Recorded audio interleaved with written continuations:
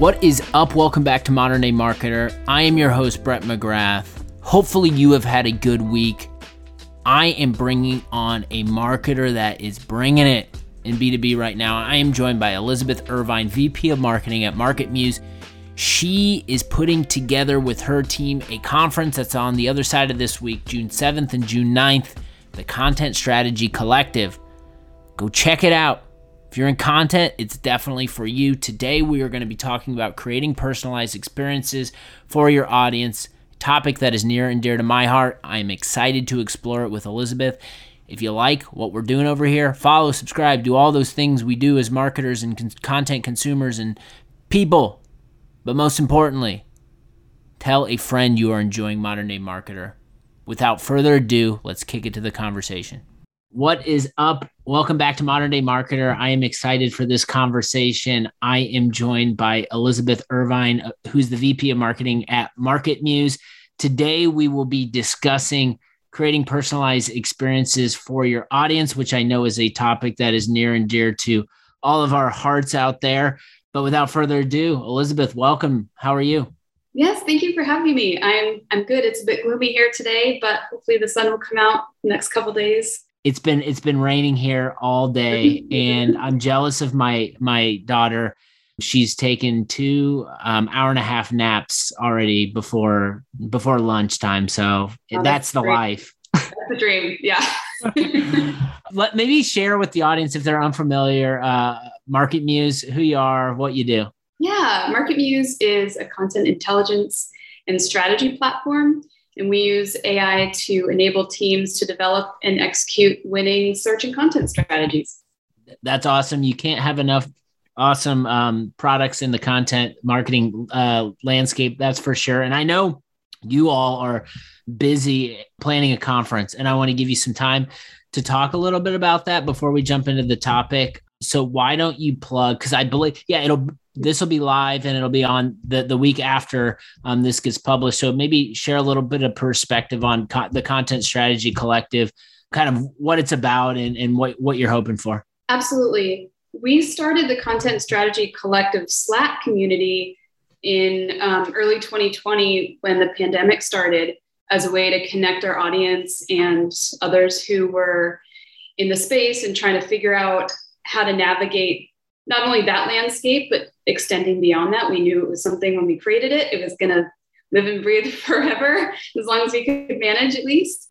And it's really turned into a really welcoming, thriving Slack community where we share tips and tricks and challenges and job postings. And we have a bulletin board and the typical things that you would find in Slack community.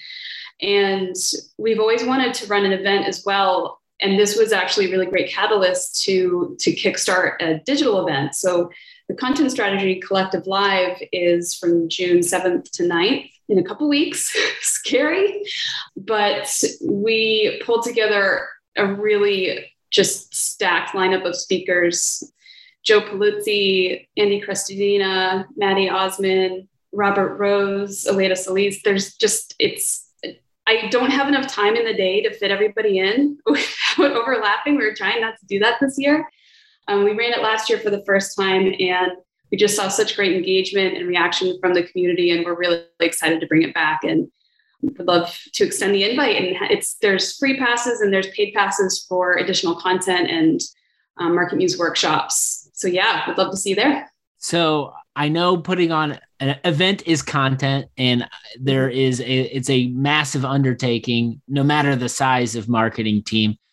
So when you've said you've done this before, I'm sure you've learned some things. What has this time been around? What's it been like this time around planning? And how do you and your team prioritize facilitating, reaching out, organizing, building this thing, promoting it on top of everything else that you are all responsible for in your roles?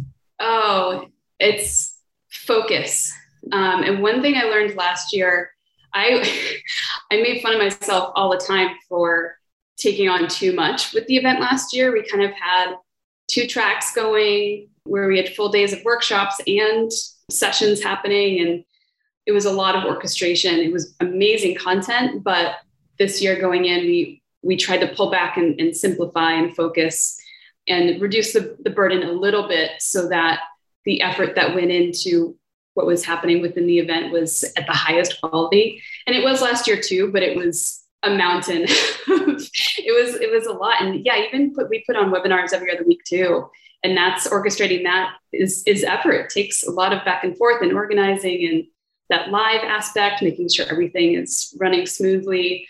With an event, it's just at an exponential level with the back-to-back element and announcements and making sure that our sponsors get the visibility and attention that they deserve, and making sure that there's good networking and communication happening from every angle. So there's a lot to think about, but yeah, this year I think focusing on the theme and making sure that all of the sessions kind of align to that. And it's really easy to have it expand and kind of morph into something else as you go. So before we get completely off of this topic, because I think it's an interesting, good, and well-timed, I'm curious, Slack community, this is where it started. There's a lot of conversations. I'm assuming people are talking about different topics. How did the conversations that were happening in the community influence the topic in the agenda of the conference? And also I'd love to learn and have the audience understand what is the primary topic of the agenda that is the theme that you guys will be hitting or you'll be mapping back to with the content and the sessions during the Content Strategy Collective.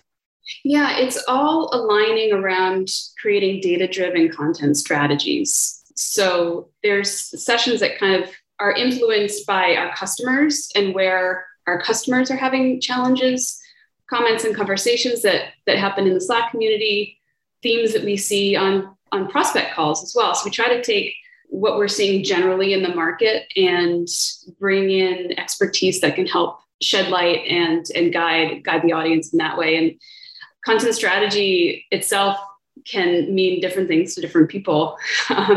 So we wanted to factor in different viewpoints and different industries that could be impacted there. So there's a whole session that's focused on enterprise content. What does it mean to bring in a technology that will impact process, technology, people, and that change management? And how do you create content in an enterprise setting? And that's a whole other beast from maybe starting a blog from scratch when you're a small marketing team. So we tried to think about all the different shapes and forms that this could mean for the people that we're talking to. I love it. Sounds like a relevant topic. Everyone we'll put links in the show notes. Go check it out, sign up. Let's dive into the topic. So creating personalized experiences. I know at MarketMuse, you're undertaking a big website personalization project. And I want to get into that because I want to learn about what you're doing, why you're doing it. But maybe we start at the top with just personalization at MarketMuse in your marketing team. How do you all think about it? I think we all want to be more personalized in everything we do, from outreach to content to communication, but just how are you thinking about it in kind of everything you do at MarketMuse? Yeah. And for me personally, I sort of grew up in a way with personalization in mind. I worked for TechTarget, which is an IT media company with probably now hundreds of digital properties, but we were focused on the different intent levels and creating customer journeys that were unique for individuals and supplying the right content for them when they needed it. So that's kind of personally been in my blood for a long time. And personalization comes in many forms as well, simply from parameters that you can include in emails and maybe changing elements on a page based on industry and company size or something like that. But we thought a lot about our personalization strategy based on how we advise our customers to create customer journeys and thinking about the different stages of the funnel and creating intent-focused content and content that reaches specific user intent. And we use Mutiny for our personalization tool. Highly recommend them. Shout out Mutiny.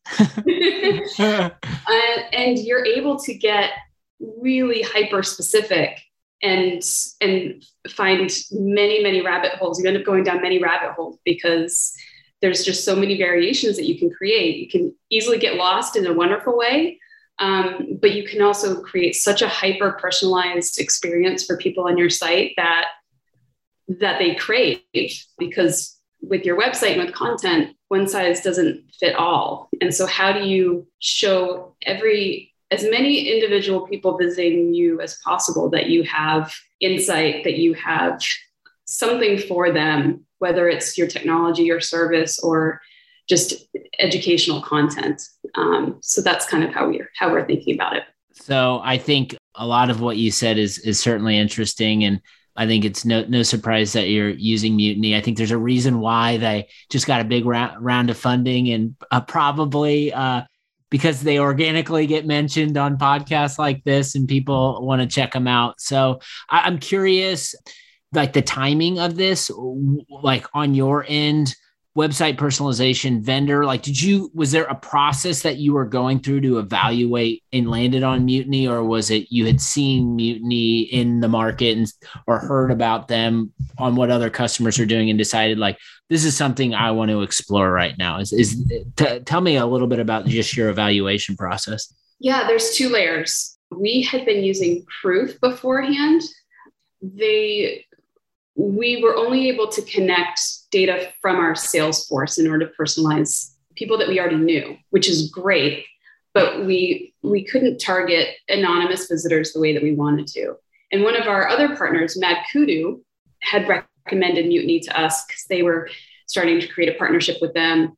And I checked them out, and after going through their platform and understanding the data available for targeting anonymous visitors and filling in the gaps that we didn't have in the other platform, it just was a no-brainer for us. So we've been using them for about a year. Was there a moment that happened or an initiative that you were working on where you decided like this, we need to undertake this project and we need to do it right now? Was there like a compelling moment? Because I know a lot of us think about website personalization, but never like make the jump to go make it happen. For us, it was what can we get the most bang for our buck, really? I would rather spend the time converting someone who's already on my site than when we have their attention, than spend money trying to grab their attention when they're focused on something else. So we've been able to do that. If you look at the investment in Mutiny and use that same investment elsewhere, the cost per lead based on the conversion lift that we've seen, it was an easy renewal.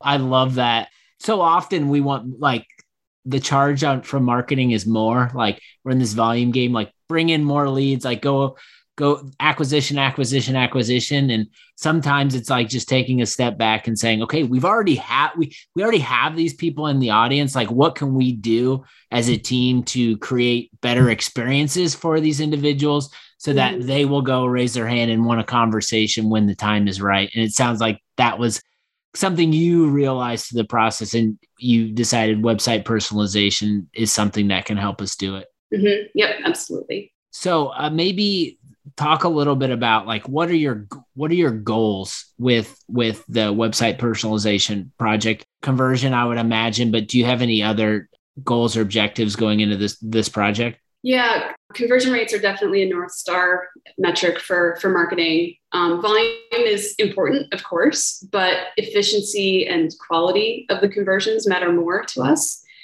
So we approached the project and continue to in a few different areas, looking at high intent and high converting pages to see how we can get even more from them, as well as key funnel pages and content that can help move people through the funnel and keep them reading and keep them on our site.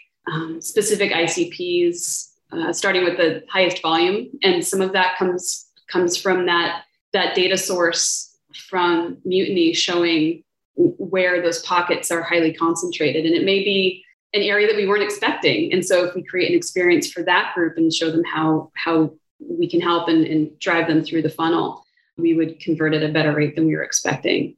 And then also just message testing. I have a general headline test running right now, and I had to shut one off really quickly because I had, I think, 3 different headlines running, and two of them did exponentially worse than the control and the other. So I was like, we'll stop that, remove those and focus on the other two. And it was just being able to get that information so quickly and act on it, and then kind of hone that kind of test. Now the message that I'm testing against the control is like getting double the conversion. So it's just nice being able to be nimble and see the impact so quickly. Are you running, how often are these tests and experiments taking place? And how often are you making these decisions like stop this, start this?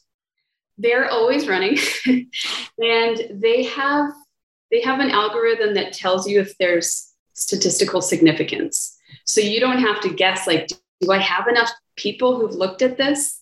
Their system tells you if there's enough, and it'll say, this is the winner. We're going to shut the other ones off and push this one, or you can do it yourself, which is what I did because I was so horrified by the two other headlines that didn't do as well. And I can do that. I can just shut it off and just focus on one alternative. And so they kind of are always running. You can schedule them, but there's also a prioritization. So you can see a few things happening at once, but you're able to say, I want this one to show for this group first. And then you can have an order of priority from there. There's going to be some overlap. There's some that will never see the same two experiences, depending on the filters that you have on that. And that's why there's so many rabbit holes that you can go down. So focusing time and effort on where you expect that conversion to be and where you want to experiment. That's where the fun is.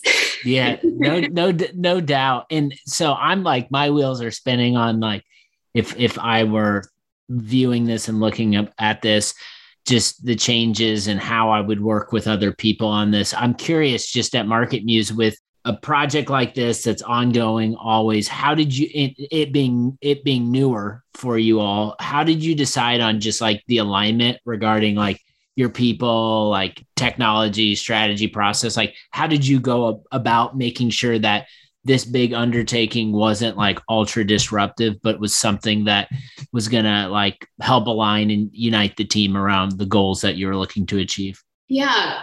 Strangely, this was a relatively easy lift, at least in terms of implementation. It's I don't know if I dare even say that, but it's because it's an overlay over the site. So it's not something that's like integrated in a really complex way, technology wise. It's a code that is on your website, and it just kind of does an overlay over the site. And so we didn't even really need to get our development and engineering team involved, which I've had to in the past for using personalization tools, and I needed to go through them in the past for running experiments. And so that was a consideration before, but now it's really just run through the marketing team. And the most important thing that we try to focus on is communicating what we're seeing. So the results around the headline testing and what that means for our sales enablement materials, and how we may start a demo, and how we talk about MarketMuse. When we look at that message testing, we want to share those results with the rest of the teams. That way they can learn from what we're seeing with these sort of really quick tests, but also the other way around. So if we're getting information from our customer facing teams and sales teams about how they're hearing challenges being framed in the market, we want to instill that and try that on the website and test it to resonate from all angles. So it really, for us, it's more on the communication side and communicating those results and making sure that we're all aligned as our ICP changes and evolves, which it inevitably does. I want to get a little, this fascinates me, especially the communication stuff. So like maybe going a layer deeper on like the tactical side of the communication. Is this something that like these tests and information, is it being shared? Like, do you have a Slack channel? Are there meetings? Like, how do you share updates? And then if there's work that comes on the other side of these updates, like how are you kind of organized cross-functionally to begin to implement some of these changes? Yeah, we have a weekly marketing pulse in a half an hour.